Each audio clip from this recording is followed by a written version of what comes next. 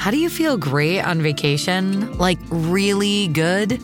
Easy. You go to Aruba. You'll spend your time relaxing on cool white sand beaches and floating in healing blue water.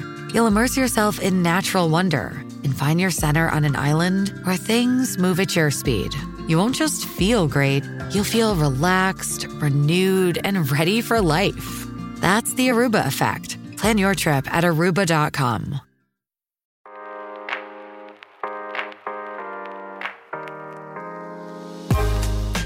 Hey guys, welcome back to the Revive Stronger podcast. I'm your host, as always, Steve Hall, and today I have Martin MacDonald on the show again. After a 2-year hiatus, we have him back on, and we have some really interesting questions that we're going to be covering and have covered within this episode, from how much does genetics impact our ability to gain or lose fat, the efficacy of refeeds and diet breaks for the general population and also competitors, and much, much more. You're going to enjoy this episode a lot, guys. And just as a reminder, we have an email list. You might not know about that. You may already be subscribed and be getting really great information from us in your email box. And we're going to be giving out some goodies very soon, so keep your eyes peeled if you are subscribed. But if you're not, definitely check the description. There should be a link there for you to join our email list. We've been putting a lot more effort in there, and we appreciate all of you joining. So guys, let's get into the episode. Hi guys, welcome to the Revive Stronger podcast. I'm your host, as always, Steve Hall, and today I have Martin MacDonald back on the show. I always look back when it's been a while since I know I've had someone on. It's been like 2 years, Martin. Can you believe it's been 2 years since you've come on? Is it really? Wow. I did not realize it had been that long.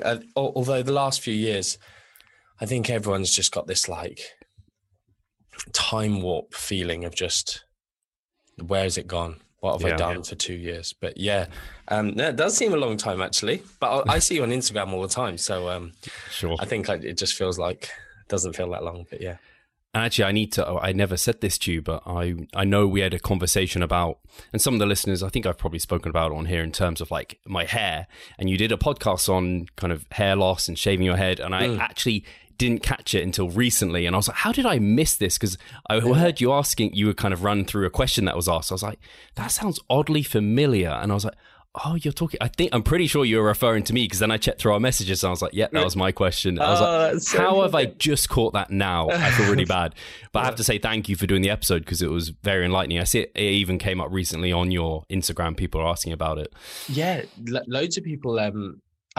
It's funny, isn't it? How I suppose you mention it once, and then loads of people are like, hold on, what's this? Can you tell me what a podcast episode is, or what you're talking about? And yeah, it was one of my, I guess, like you say, if we chatted 2 years ago, and then it would have been after that I recorded it. It's like, I know off the top of my head, it was episode 17. But I kind of go through a few different things with regards to, I think a lot of, because then when I post on my story about losing hair, I then get lots of messages from females going, I don't get what the big deal is about hair loss. And I'm like,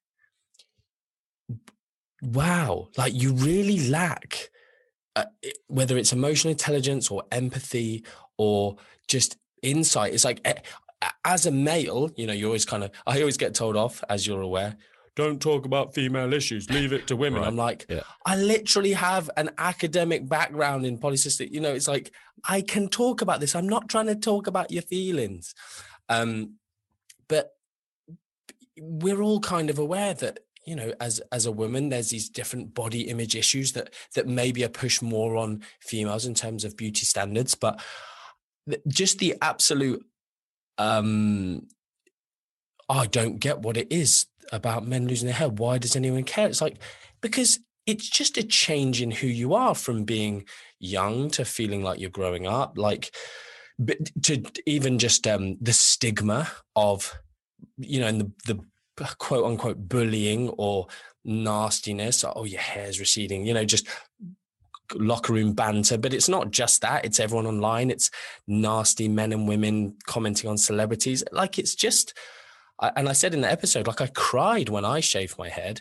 And the episode is basically what I would say to my younger self about male pattern baldness. But, the kind of different creams and sprays and medications I took, and then ended up. This was the big thing that came up in my story recently. People saying, I wish I'd listened to that podcast sooner. My husband feels like he's been chemically castrated because of the. You saw that, yeah. And like I got the horrible side effects that some people do. Like the reason I started doing it is because I had a friend who had really thin, really losing his hair. And then I didn't know him at the time.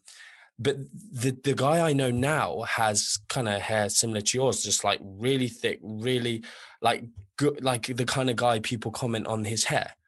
And he's like, yeah, I used to have hair like yours. I was like, you definitely didn't. That's definitely not true. And it just, for him, it just worked wonders. It's the same drugs that if you have a hair transplant, you have to take them to kind of help it. But okay. Anyway, that's going off on one, but yeah, if anyone wants to go listen to that one, knock yourself out. I appreciate the comment on the hair. I'm doing a good job of hiding the receding parts. Okay, cool. Are you a fan of Dragon Ball at all? Dragon Ball Z? I don't watch it, but I obviously see all of the memes. Okay. Just thinking it's like a Vegeta. I've got like the V here. I'm just hiding it with the fringe. Okay, cool. And I also saw you've been, this is a complete side tangent, but I'm just catching up with you a little bit here. Yeah. And people enjoy this. So I've seen you've been doing the fake tattoos. I literally got a whole forearm sleeve this year. So I've got the whole, even the hands all done. That's real, obviously. Yeah, it's all real. Yeah, so this was hours of needling in my arm. So jeez. You just haven't committed to that. No, I don't know if you can see any of them. Oh yeah, there's one. And then I got one here, which it's actually a not safe for work one, so I won't show it. And then I got one on here. But I went to a party, and it was just like, it was a very cool scene. And I'm very vanilla in, like I sort of started wearing these black rings. Everyone thinks these are those fancy Aura rings, Aura rings. Yeah. I literally have people going, I see you've got Aura rings. What do you think? And I'm like, what's that? These are literally £4.99 from Amazon. I just typed in men's large black ring. Also, safe search if you do search that.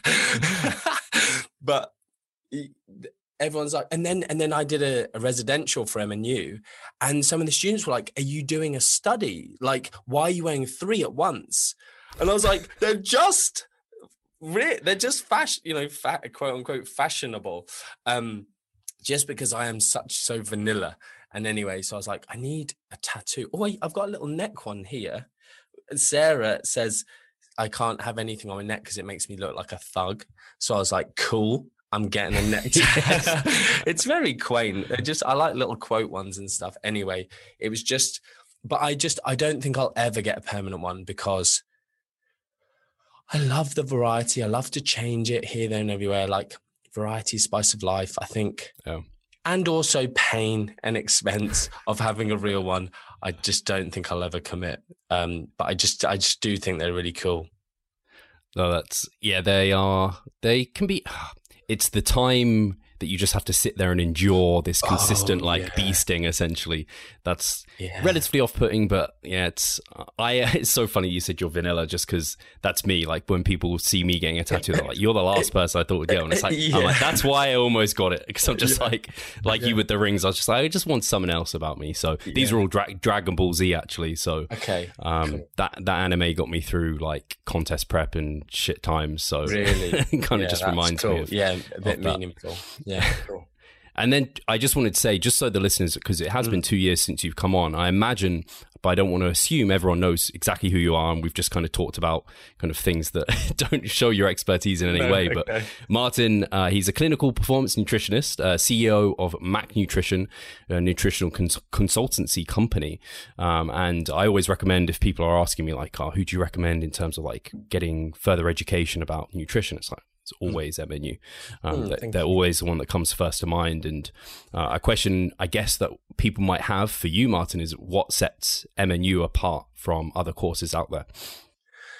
Yeah. I've been asked sort of things like this I get asked it on my Instagram story all the time. And, can you compare your course to XYZ that I'm considering? And it's, I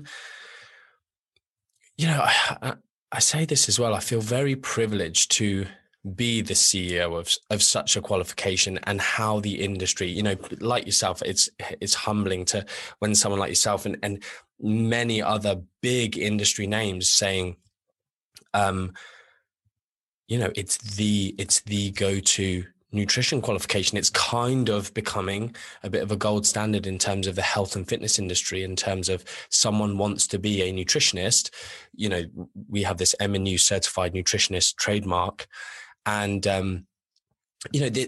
one of the things we've been really working hard on is these bespoke insurance policies. So once you graduate, you're actually able to be insured to practice in, I think it's 30 or more different countries now, and online globally, in the new world that we live in, where people work with so many, as I guess you work with loads of people online, if you could only work with people in your own country, it would kind of suck. So it's been fantastic that we now, let's say you live in Canada or America or Australia or South Africa, England, wherever, you can work with clients globally and be insured to do so. And in this day and age, that's becoming more and more important, kind of not for nice reasons, I guess. But yeah, the thing that makes us different, I really think, is just the fact that we very much set up at, Mac Nutrition Uni. I always cringe a little bit when people say Mac Nutrition University, because in the UK, that's a protected title. So you're not allowed to, we're not allowed to say that. Whereas like Squat University, do you follow them on Instagram? Yeah. So I would love to call it like Mac Nutrition University, and the same as them. There's like Powerlifting University, there's like SEO University, all this stuff. And it's annoying we can't, because that in the UK, where we are a company, you can't use. But we very much align ourselves with that level of education. If people say, what level is your course? I'm like, well, it's kind of like level 5, level 6. I did the typical thing. I did my degree. I did my master's. I did my postgraduate in clinical nutrition. And the content that you learn on MNU is of that level. We get rid of the bump, the Krebs cycle, the real hardcore biochemistry that you might learn at university. People sort of say, what's the difference between doing a registered nutritionist degree and a dietetics degree in MNU? And I'm like, well, go look at the modules. Like, look at MNU. You got specific modules on all of the areas of body composition that we just know is the majority of people's clients, fat loss, muscle gain, and everything involved in and around that, in terms of the behavior change stuff that you need to lead to those endpoints, as well as then like the consultation techniques and how to work with clients. And then obviously some of the baseline important fundamental biochemistry of protein, carbs, and fats and that jazz. You have to teach some of it, and a bit of research methods and stuff. And then we obviously have our performance nutrition stuff, because again, you work as a nutritionist and you're going to end up with someone who wants to do a marathon, or wants to do a physique show, or wants to prep for a photo shoot, or, wants to be crazy and do an Ironman triathlon or something disgusting. And so we have those modules. But then you look at what people learn in degrees, and it's like new food technology and food policy in the EU. And like you do 3 years, and the amount of actual nutrition in those degrees, like, why do we have so many people who've done nutrition degrees do MNU? Because they leave their degrees and they don't know how to work with people. They haven't been told how to do a consultation. Like the other thing, in terms of your question, what's different from other, say, even online certifications, is we support people with their businesses. So you get a whole year of the professional mentoring in the mentoring lab, which you obviously came and did a webinar for us, which is really great. Teaching people stuff that to be their own boss, to set up their nutrition consultancy, to set up, do social media well, or do the online world well to get clients. And so I think and the final thing, the first thing that came to my head when you asked the question actually was just the tutor support. Like, we are legitimately there. I was brushing my teeth last night and I thought to myself, we tell people that we're available 365 days a year, and we genuinely are. But I thought to myself, we don't have a Christmas Day rota, and we just do it because, like, my staff, the tutors, they're absolutely fantastic. And if no one's available, I do it. But I just thought, I really want to make sure we always honor that. Like, people are crazy. There will be someone studying on Christmas Day. There will be someone studying on New Year's Day. There will be. Like, we are in 80 different countries now. Someone will be that guy or that girl. So we have to hold true. But I just think at university, in my 3-year undergraduate degree, I probably saw my tutor once personally. And in MNU, it's like, I don't understand this slide. We actually went to Dublin to the Sigma event. And one of the students said, an MNU student who was there, she comes up to me in the break and she goes, I'm really struggling with not being able to pause and rewind. And I was just like, and it's amazing because you go to university, and I cannot fathom, thinking back, that all of us did a 3-year degree and there was about 2 people who took dictaphones to those lectures. They weren't filmed. If you weren't there, you just missed that information. Yeah, I can't believe it is crazy. But you were a geek. You were shunned if you had a dictaphone. You sat at the front. Yeah, no one liked you. So it's I'm all right because I've got, I'm blessed with a very good memory, but you've got people who are just there like, yeah, gone, nothing. Some lecturers didn't even give you the slides. Yeah. We're there going, you can watch every lecture multiple times. Here's all of the slides, here's all of the references. So it's a different world. One of my friends who is a very successful senior lecturer said, you're going to put universities out of business. And I said, that is definitely not my goal, but that's a really big compliment. Yeah. No, I mean, I can only completely agree with a lot of those points, because I think about even when I did little things like my PT qualification, you learn a bunch of stuff that's completely irrelevant, and you don't learn a lot of stuff that's practically relevant. And you just put out to the world to be a personal trainer now, one-on-one. You're like, I don't know how to I've never been told how a consultation should go or things like this. So the fact you don't even you don't just give the knowledge and the practical knowledge, you then give them the next steps of, okay, and this is how you actually put this into a career now. I think that's why people, I think, sign up to a course. And so you actually provide that versus just part of that puzzle. Yeah.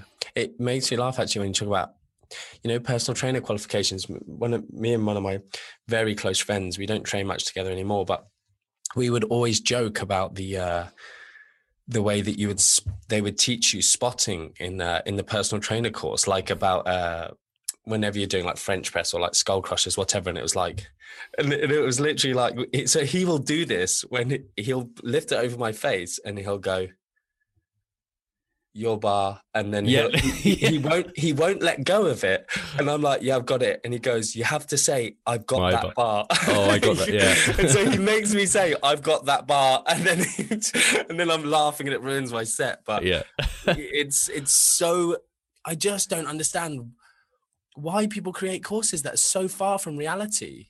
It's bonkers. Anyway, that's off topic. Hey, Pascal here. I just quickly wanted to remind you of our online coaching service. At Revive Stronger, we put a huge emphasis on the personal aspect of our coaching. And if you want to take your physique and knowledge to the next level, hit the link in the description below. No, for sure. And so people know, you said you're launching in a few weeks' time, right? And this will probably come out this coming Saturday. So yeah, in a few weeks, 13th of July, enrollment's open for this year's. We only do one intake a year now, so the September intake. So yes, if people want to enroll, that's the date, 13th. I can't remember how long they're open for, but not long. Places fill up quick. But I guess if people I guess it's a nice reminder for those of your listeners who know me and listening and are thinking about it. It's a good reminder. If someone's just like listen to this and go, oh, I would like to be able to talk about research that way, understands, critical thinking in that way. M&U sounds like something I could do. Then just drop us an email and, Mac Nutrition Uni is just type that into the internet and everything will come up. But yeah. No, that's really cool. So on the point of, obviously you talked about your training, I think we referenced it a little bit last time. I always say I like to kind of talk to people who, because I think it's great, like someone like Brad Schoenfeld, he's the one that always comes to mind. Like he's in the gym also training and he's a practitioner. Obviously I don't think you're doing like research at the moment, but you are heavily like looking at it and keeping involved with it, and obviously you have your course and everything, but you lift as well. People might know your triceps, probably fairly notorious. Have you been putting forward effort towards that? I think last time we spoke, you were thinking about taking it like up a notch, but I don't know if that's continued. Yeah, obviously things happened. Yeah. So I think when we last spoke, I have been saying that I really wanted to start pushing things since I think it was like, say, January 2020. And then obviously the world changed. And, gyms closing, this, that, and the other. And I think I may have even said at the time, I felt a bit bad that I built this amazing office gym and then just didn't have the motivation to train. But then, you're killing me. Yeah, I know. And so, but since that then's changed, it's just, I have gone through some really good short training blocks and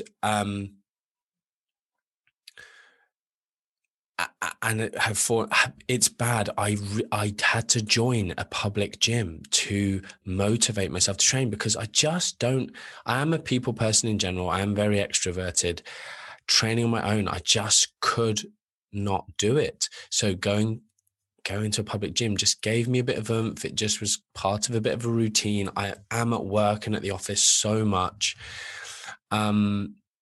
So yeah, I have done some good training blocks, and I even started training legs a little bit, which as someone who basically went about 5 years ago, there is no point in me training legs because I'm never going to compete again. But then, my old bodybuilding ways came back in. I was like, I'm so unbalanced. This is disgusting. So, I have put a bit of legs back in, but just at the minute, it's very, very maintenance. Just because, like my personal life has just been here, there, and everywhere. Have had no routine, but fortunately, recently, I've sort of a bit more understanding of my consistent routine, childcare, and all this, that, and the other. And so we'll get there. Unfortunately, kids' summer holidays coming up.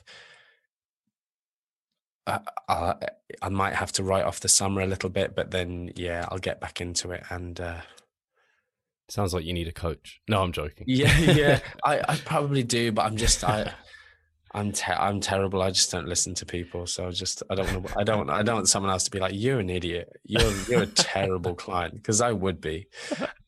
Yeah. I guess in some ways, this is a nice example, at least from the outside looking in. It's nice not how little, but you've maintained a really decent physique considering how like almost sporadic it's somewhat been. I obviously don't know the details of how much you've been doing, but it doesn't sound like it's been like, I don't know, bodybuilders, what they're like. They're gaining, like me, gaining barely anything, training 6 days a week, like every day.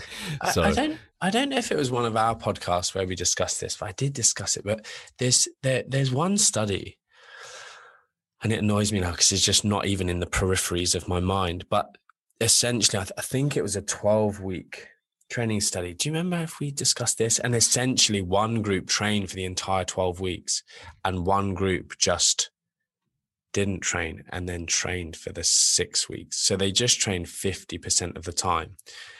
And, if you're talking about natural muscle gain and the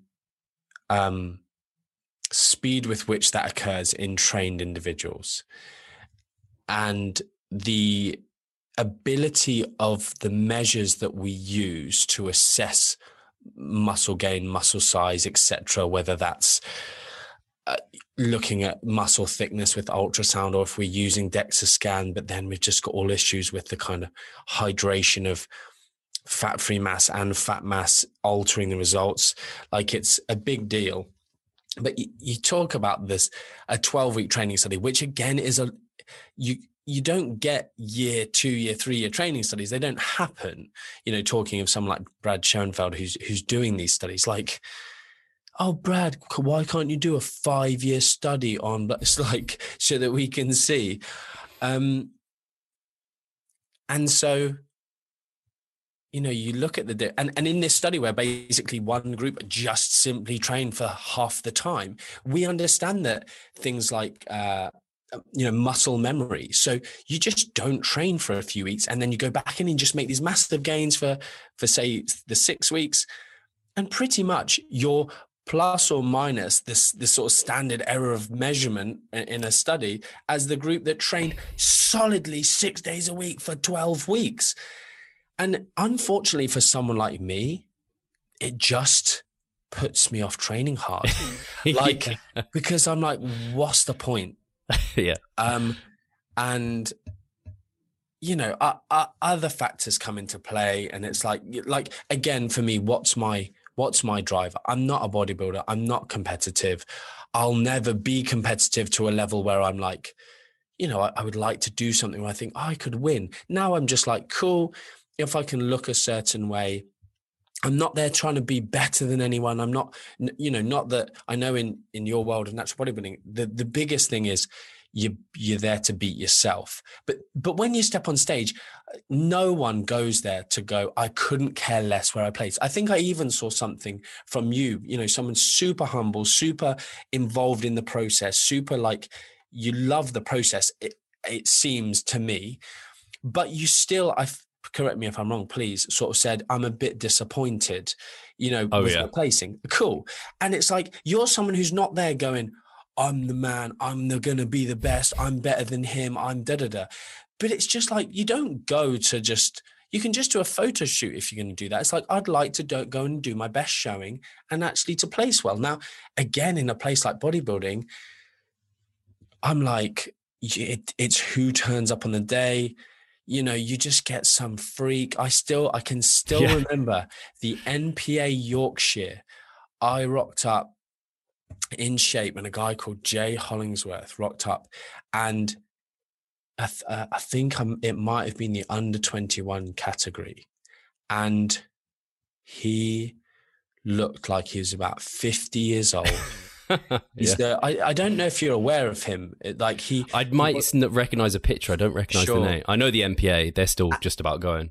Yeah, and you know the MPA, like, great organization in terms of everyone's like, no natural bodybuilders are natural, and it was just like they are, like, you are. That all the people people just don't want to believe some of the natural physiques that are out there, and you go, this guy, look how he looks.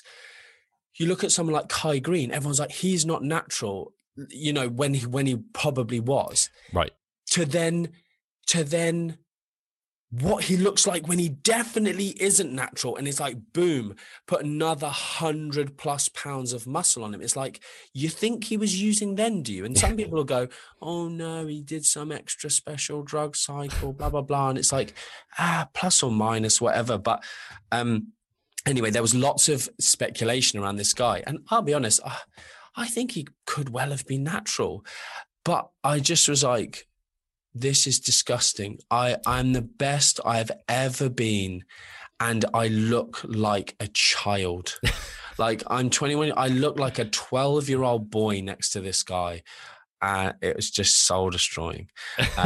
So anyway, how did we get onto that? How did we get onto natural bodybuilding? Training, it's depressing. I'll never compete again. For me now, it's like, go and do a load of volume on my arms, you know, wear short sleeves, have triceps. You know, no one cares if I've got a balanced physique. No one cares if I've got a decent lat spread. Nobody cares. And what do? I just do it for me, like, cool. Without the stress of having to be better year on year. I really like that, because I think it's just refreshing because I have clients probably who are actually similar to yourself in some ways, and in the fact that like they're not looking to compete, they're just doing it for themselves. And it's like, but they set themselves up to the standards of like someone like myself. I'm like, no, like there's huge diminishing returns to the level I'm going to. For you can just like put in this more moderate approach. You'll get way more bang for your buck. Kind of almost the Pareto rule applies in this case, where like there's only like few things, you get almost everything. And like I'm not a training specialist in any way, shape or form. I always get asked training questions on Instagram and I end up just making jokes about them. They're like, oh, I've got this patella issue and blah, blah, blah, squats. You know, what do you think I should do for my training? And I'll just go, my expert recommendation is more bicep curls. Like that's why I like standard. And then in the subtext, I'm just like, please, there's such better people to ask than me. My name is literally Martin Nutrition on Instagram, not Martin Training. But they just go, well, you look like you train. I can probably ask you. And I'm like, no, ask someone who's, but I think in the training literature, it's like, you can just train essentially once a week and you can pretty much maintain the level that you're at. You know, it's like give or take. If you had enough volume in that session, did some sort of full body thing, and you're not at the peak of wherever you are, train once a week, you can get some maintenance trace, you know. So I think people need to remember that. It's like you take a week or two off the gym, it's like you don't lose all of your gains. Like it's just not the thing. So that's what I'm telling myself at the minute, because I haven't trained for about 2 weeks. But it's part, and I think it's refreshing for people to hear, and like priorities. You have your priorities in check, whereas there are some people who have their priorities. Sometimes, if training is like your number one priority above everything else in your life, something's a bit off. Yes. So I think it's refreshing for people to, I don't know, get a reminder of that fact. Yeah. Should we dig into the first question I've got here? Go for it. Let's go for it. So this one, I don't think actually a lot of these questions, either definitely the first time I've asked you, and they may be the first time they've actually come up on the podcast. I think this is the first time it's come on the podcast. So it was essentially, how much do genetics impact our ability to lose fat or gain it? Like, is there because I think there's some people that are just like, even actually as a competitor, I think there are some people out there like, oh, everyone can get like as shredded glutes as, you might not know him, Brett Freeman. He's like insane, like bodybuilder, just gets like a walnut. But anyway, there'll be those. You may have seen him, and equally, like people will say, oh, I don't know, anyone who's obese, it's all in their control, and there's no like genetic component. So I'd love to hear what is actually the truth. Yeah, it does. I get these messages sometimes saying, oh, there's this thing on TV saying that, you know, people are more genetically prone to being obese. Like, can you call it out? And they put me in a really awkward situation, because I'm like, you're wrong. Like, I'm going to have to call you out, and you're here in my DMs going like, oh, can you believe this rubbish? And I'm like, ew, you need to calm down. And unfortunately, they're sometimes quite new to the game. They've found out that, you know, they've maybe seen me calling out the people who go, yeah, carbs aren't the reason that we're all fat. And, you know, insulin isn't the thing we all need to pay attention to, and yada, yada, yada. But then, and that, you know, they have an understanding of energy balance from following me. So they're like, yeah, they just need to eat less. It's so simple. Just eat less and move more, man. And that's it. And it's this very, very simplistic new, essentially Dunning-Kruger. They're not doing anyone any harm, but they are overzealous in their newfound empowered state of, I understand how to change my body composition to an extent. But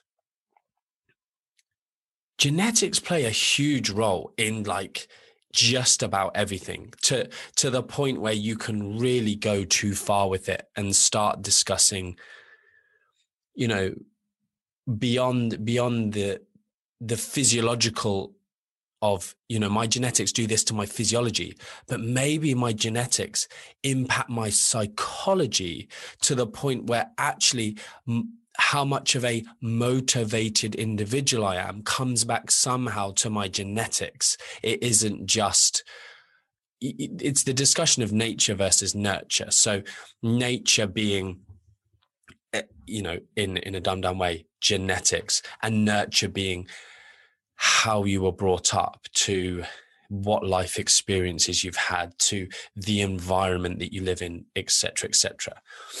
And so genetics do have this big role. The thing that's important, I think, as a baseline for this question is, what impacts? Well, we're going back to principles, and sorry, for your listeners who are like advanced and they know this stuff so well, but let's just go back to the principle of, say, fat loss. And we're talking about an energy deficit. The body needs to be in this situation where the flux of energy or the flux of fat is greater out of the system than into the system. So we can, people can do this whole mental masturbation thing of, well, actually, you could be burning carbs and be in a deficit and not actually use any fat. And it's like, just shut up. Like, nobody cares, Kevin. Like, go back to Reddit and chat about that stuff. We're talking about the real world here. If someone is longitudinally in a situation of a deficit, people will lose some fat. Your body will start doing that. I had a comment on my Facebook page the other day. Well, actually, in the situation of someone stuck in the desert with no access to any macronutrients, wouldn't the body actually favor taking from muscle tissue first? And I was like, and I just replied back, why would the body do that? Like, based on what? You're just making up this random scenario and going, well, I think the body would do this. I'm like, go look at some research. Go look at, the starvation response. What happens to protein degradation? Oh, it goes down. Like, let's not make this stupid, crazy scenario that's hopefully never going to happen to anyone, where they're stuck on a desert island starving to death. Let's take it back to someone just in a normal calorie deficit. And so in this situation, we have this principle of, okay, fat loss. We need a negative fat balance in the body. And people go, oh yeah, but it's about genetics, bro. Like, don't you need to change things for the genetics? It's like, no, I'm talking about a principle. They need to be in a deficit. Yeah, but what if someone's hypothyroid? Yeah, they still need to be in a deficit. And well, I've got, I work with a client, she had PCOS. Then what? She still needs to be in a deficit. This is it. What I sometimes try and do is take it to, okay, boiling water. What's the principle? People go, okay, but her calories were this and she didn't lose fat. Okay, well, then she wasn't in a deficit. So then you go, okay, boiling water. What's the principle? If I have some water in a pan and I want to make it boil, what do? I apply heat. Does anyone ever go, how many, and I'm not a physicist or anything, but, how much energy do I need to apply to this water to make it boil? No, we just go, I know the principle is I add energy, I add heat, and it boils. Cool. Now, you go and boil that water at altitude.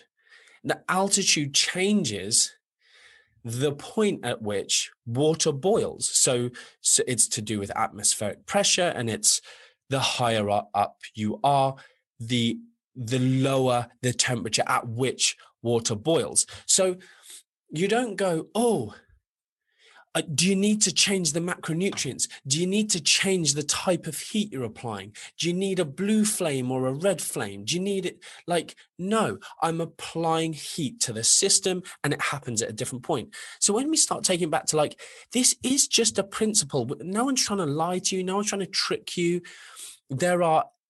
We just know that we need to be in this system of where more energy, and hopefully from fat, and it will be from fat at some point, is going out of the system.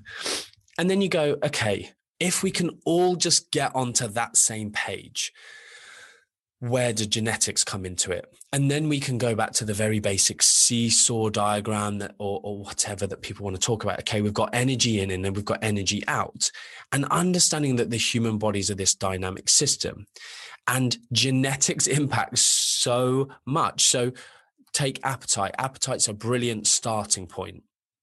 And I know lots of your listeners will be these. Hi guys, Steve here. Just wanted to take a moment of your time to remind you of our online coaching service. At Revive Stronger, we pride ourselves on providing personalized service that will take your physique and knowledge to the next level. If you're interested, check the description and sign up. Just robotic, superhumans who just, appetite, what's that? Like, pleasure, what's that? Food is fuel. But I unfortunately, I come from more the world of real human beings, not robots, like you guys.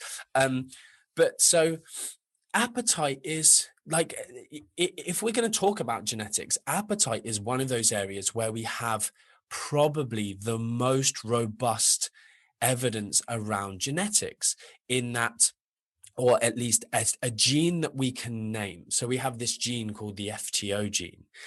And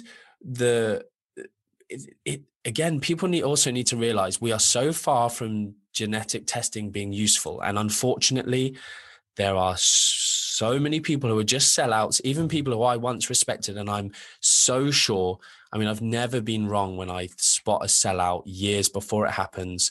It's going to happen. I'm not going to name his name, but it's someone who about 8 years ago said to me, we're 15 or so years away from ever being able to even start doing this. And already he's there making claims. I'm like, oh my goodness. So, but we have this FTO gene, and you can't just go, right, FTO gene, you've got this, therefore equals. We're talking, these studies are done on hundreds of thousands of people, and therefore on a population basis, we can go, oh, we've got these kind of really strong correlations. The problem is as well, is if you go and get you're struggling to lose fat, this question, are my genes stopping me losing fat? And you go, I really struggle to diet. I really struggle to lose fat. I'm always hungry, and I've got a higher body weight, body fat than my friends. Cool. I go and get my genes tested. I've got the FTO gene. What does that tell me? It tells you you've probably got a higher body fat than your friends. It tells you you've probably got a higher appetite than your friends. Yeah, cool. I knew that. Obviously, I knew that already. That's why I'm here. What shall I do about it? Well, if you want to lose fat, you need to be in an energy deficit. Well, why have I paid for this test? I already knew that. And this is the big issue. Now, what makes this situation even more complex / interesting / worse is, like, there's this term constitutional thinness. I think that's the word that they use in research, constitutional thinness. Basically, you would call it a hard gainer, right? It's like, it doesn't matter what you eat, you can't gain weight. And in the bodybuilding industry, we know these people. We call ourselves it if we were like that and whatever. And there's different theories. So there's the thrifty gene and the spendthrifty genotype. And so essentially it's like, okay, people who maybe try and conserve energy more, and people who are maybe more wasteful with their energy. And so there's so many compartments of why these things might happen. My spoiler for anything that we end up discussing is, we just don't know what to do about it yet. There is actually one thing that we might touch on, because I know you want to talk about it, that might be to do with this. But if you put it in perspective, like there's a researcher called Levine. He's like the man when it comes to NEAT studies. You're nodding. You've obviously heard him. Like, everyone quotes Levine papers. Yeah. And what's actually interesting is because he gets quoted so often, there are studies that that question, what I think maybe in the fitness industry, we're very much like, yeah, NEAT is kind of the be all and end all. It's one of these major factors that's impacting stuff. Whereas there are some decent, robust studies that are going, NEAT isn't the reason. And I think probably most people would hopefully go, it's not the only reason. But actually some studies going, no, the differences between individuals are really not explaining all of the differences. But, by and large, I'm happy to go, it's part of the equation. And, you get the Levine studies, it's like, I'm trying to think if it was an overconsumption. Yeah, I think it was. So when you overfeed and you get this luxus consumption, this sort of diet-induced thermogenesis, this loss of energy, like crazy differences so you get the average results in the studies, which are just boring. You want to know what's the difference between these people, and you get some people 600 or more calories wasted from overfeeding. I think often they use like 1,000 calories per day excess. Sometimes it's done as a percentage, but then weirdly, these other subjects where it's like minus numbers. Yeah. And the Bouchard, is it Claude Bouchard? I think it's, anyway, Bouchard, he's like the man when it comes to twin studies. So obviously twin studies, when you talk about genetics, are phenomenal. So there's a quite a seminal paper where he took like I don't know, say 6 or 12 sets of identical twins. And, and identical twins aren't 100% genetically identical, but they are obviously as close that you will ever get. And they overfed them for like 100 days on, like I said, 1,000 calories. And I think it was like 1,000 calories a day. I probably should have read all this stuff before this podcast, sorry, but it's like for 6 out of 7 days a week. And then they don't do, whenever I think about these studies, I'm like, I wonder what those people did on that 7th day. And I wonder why they chose that and whatever. But either way, you get what's called the intra and the inter individual variability. So, and the intra kind of being between these two twins. So if we're the same, if you just clone me and we do the same thing, what's the difference between me and me? And then say you've got a twin, the inter difference is then between me and my twin, and then you and your twin.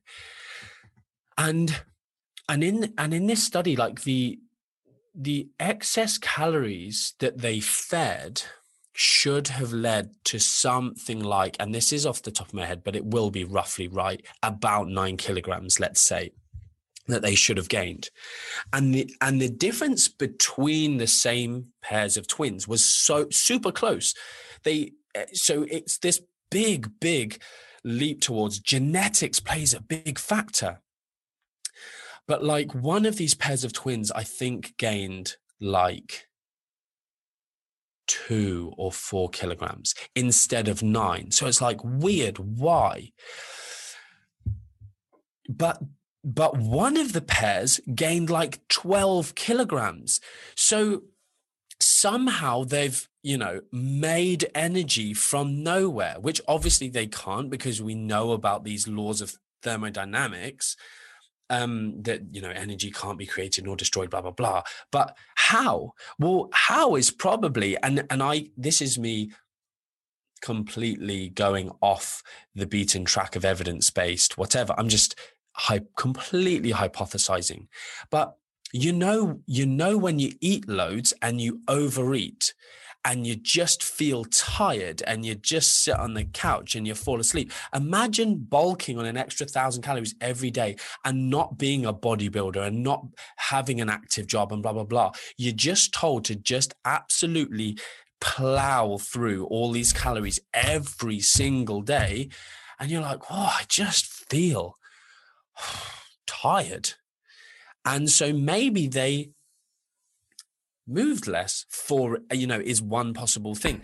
And, as I'm sort of very slowly trying to get towards, there are other things other than movement that we need to discuss. So, I was sort of talking about appetite there. So just one thing to say in this is some people, again, if we talk about these constitutional thinness individuals or, appetite can switch on or off to a varying degree between individuals. So this is something to be just learning more and more. It's like some people can eat and keep eating, their body weight keeps going off and their body doesn't defend. So the metabolic adaptation, as people, if they're comfortable with those terms, we often think of when you diet, you get this metabolic adaptation and things slow down, quote unquote, metabolism slows down. But that happens on the way up as well, but to a very varying degree. And it's probably fair to say in all individuals, the body doesn't defend against weight gain as well as it does weight loss, but there still is a degree of huge variance between individuals. So there's this crazy, I just don't know the authors, but it's like the Philadelphia prison study. I'm not sure if you're aware. They basically said to these inmates, you need to gain 10% of your body weight. Are you aware of this? And I may have seen it presented. I can't remember it off the top of my head. They basically said, and gain body weight and free access to highly palatable buffet foods. Like, just imagine this, when you talk about subjects and the motivation of your subjects and subject adherence and blah, blah, blah, like everyone kind of gets all giddy over metabolic ward studies because it's like, oh my goodness, look at the control. It's like, these people are in prison, right? We're giving them all their food. This is super cool. And then it's like, essentially take part in this study and it goes towards, say, I don't know the exact crimes of these people, but essentially I imagine there was kind of low level crimes. You can get out early for good behavior. Please take part in this study. So you've got a motivated group of individuals, eat loads of junk food, gain fat or weight, and we'll let you out early. And they basically showed that some of these individuals simply were not able to gain weight because they were essentially, for all these different reasons, this Luxus consumption that I've mentioned, they're fidgeting more, they're increased body heat, their NEAT goes up, they're moving more. And so, some people just really do not gain weight. So they find it very difficult. And even some of them, they're just gaining muscle. They're like just overfeeding. They just gain muscle. And like, it's like, damn you, I hate you. Like, you just want to overeat and just my biceps got a bit bigger. It's like, damn it. But an area that I'm quite interested in, that I've long spoken about in terms of like, this sort of hypothesis and just, I guess, whatever it was, I competed in natural bodybuilding, I think over about 5 years. And bowel movements is something that is just so variable for individuals. Like if anyone, it sounds a bit gross, doesn't it? But like, but I mean, it's not as tracking your bowel movements. Like, I'm just saying like, oh, I haven't gone today. Oh, I haven't gone for 4 days, at the end of contest prep and whatever. But I mean, it's like, oh, that's a bit graphic to be discussing that. I'm like, well, how about let's discuss the studies where they look at the energy content of fecal matter. It's like, do you want to know how they do that? Have you heard of a bomb calorimeter? You know how they find out the number of calories in your almonds? Well, now they're doing that with your feces.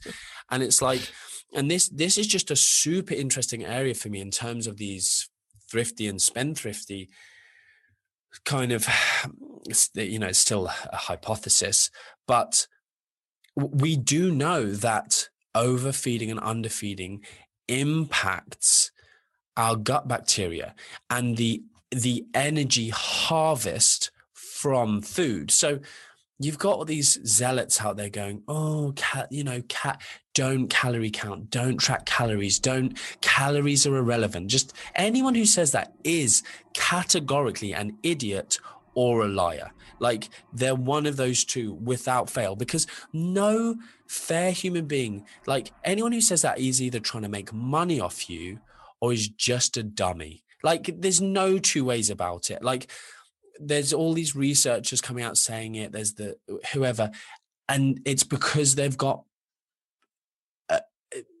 shares in biotech companies who are trying to sell you individualized nutrition, personal interventions based on gut microbiome. Send us your feces, do this continuous glucose monitoring, get your DNA tested. None of that stuff works yet. I will be the first person to jump on those bandwagons.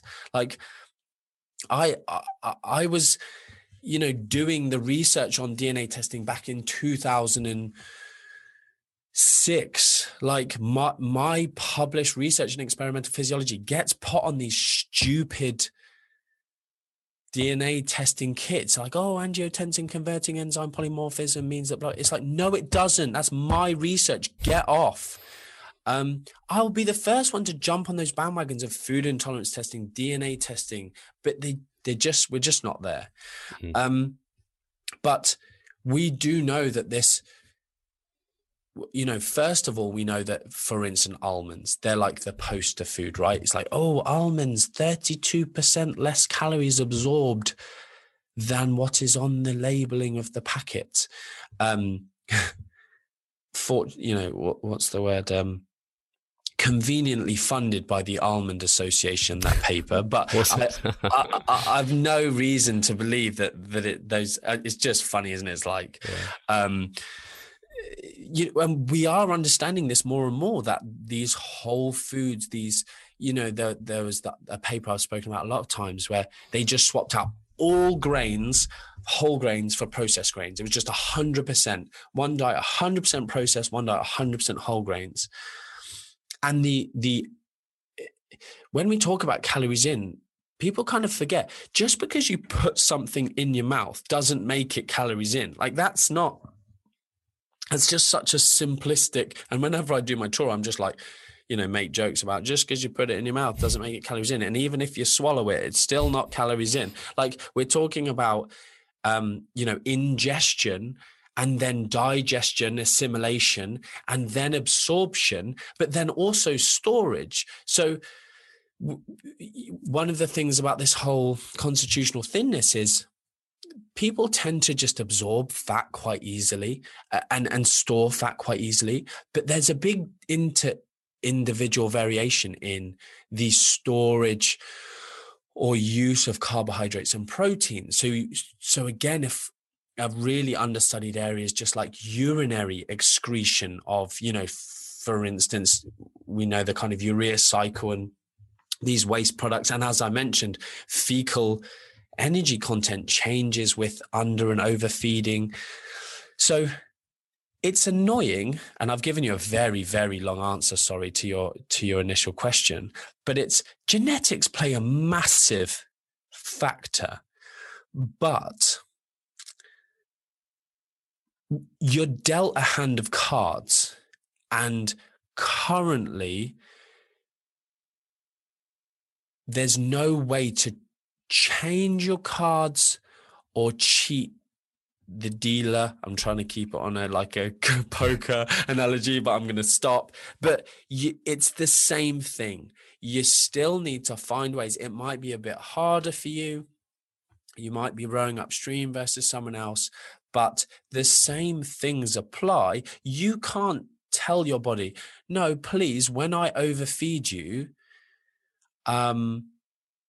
please just make me move more, in an unconscious fashion, just make me fidget a bit more. You can't do that. You can't go, when I overeat, please don't absorb all those calories. Like, please make my fecal matter higher in energy content. Like, you don't have this control. So it's like, we're all still working off, unfortunately, some fairly boring constructs of the energy equation. But the one thing that I do on my podcast quite a lot, talking to general public, is, and just the world, I want the world to be a better place, a more kind place.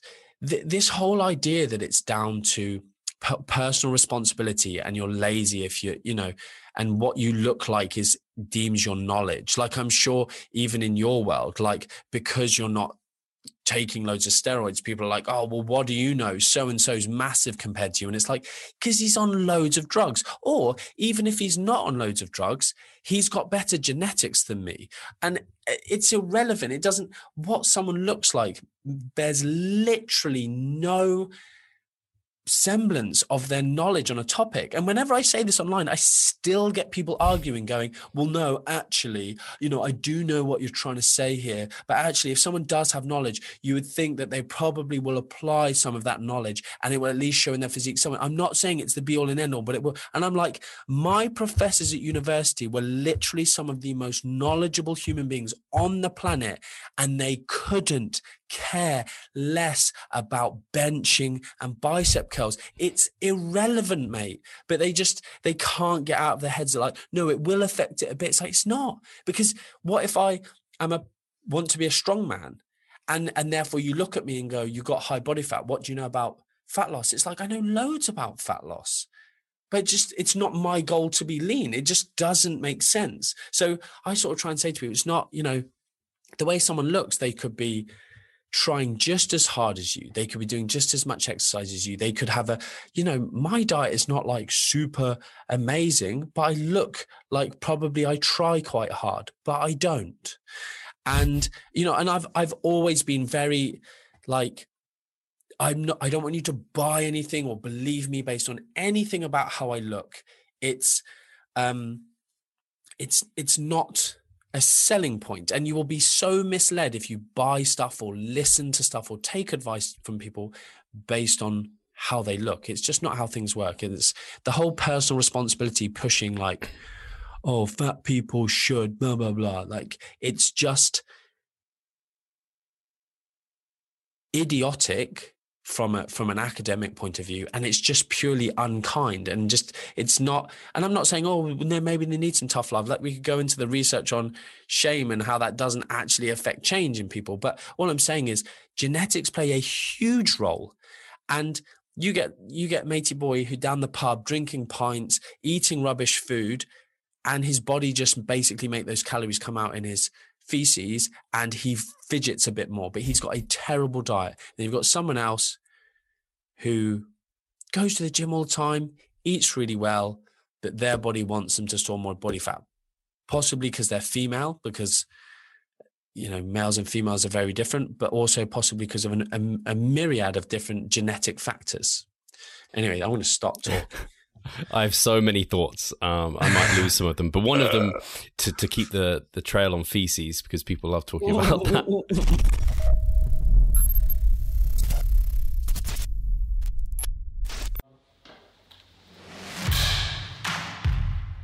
So I'm Steve Hall, founder of Revive Stronger and a coach of Revive Stronger. My name is Pascal Flor.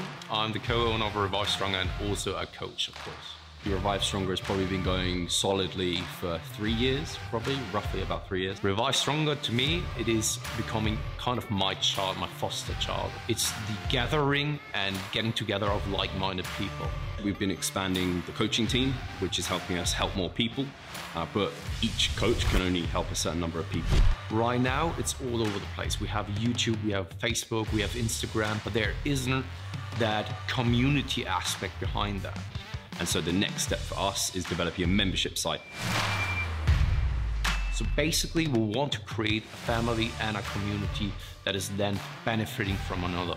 A really cool community for people within our little niche is going to be a website. They will get early access to our podcast. You can access us, ask us questions. The community aspect, we have a forum there. You can ask questions, but also you can log your journey. There's also going to be courses on there. Courses, presentations on different topics. Discount of past seminar footage. We will log our journey as well. We'll start vlogging. We're going to have documentaries. Our entire athletic journey. Furthermore, they get access to an exercise video library. the exercises that we love for hypertrophy and maximizing hypertrophy. We're going to go through those in depth, telling you how to execute them. We kept them concise and also mobile friendly so that you can watch them in between your sets. I'm super excited to grow this community. The amount of value that we're going to be delivering is huge, and I'd love you to be part of it. You will get so much out of that. I'll see you inside.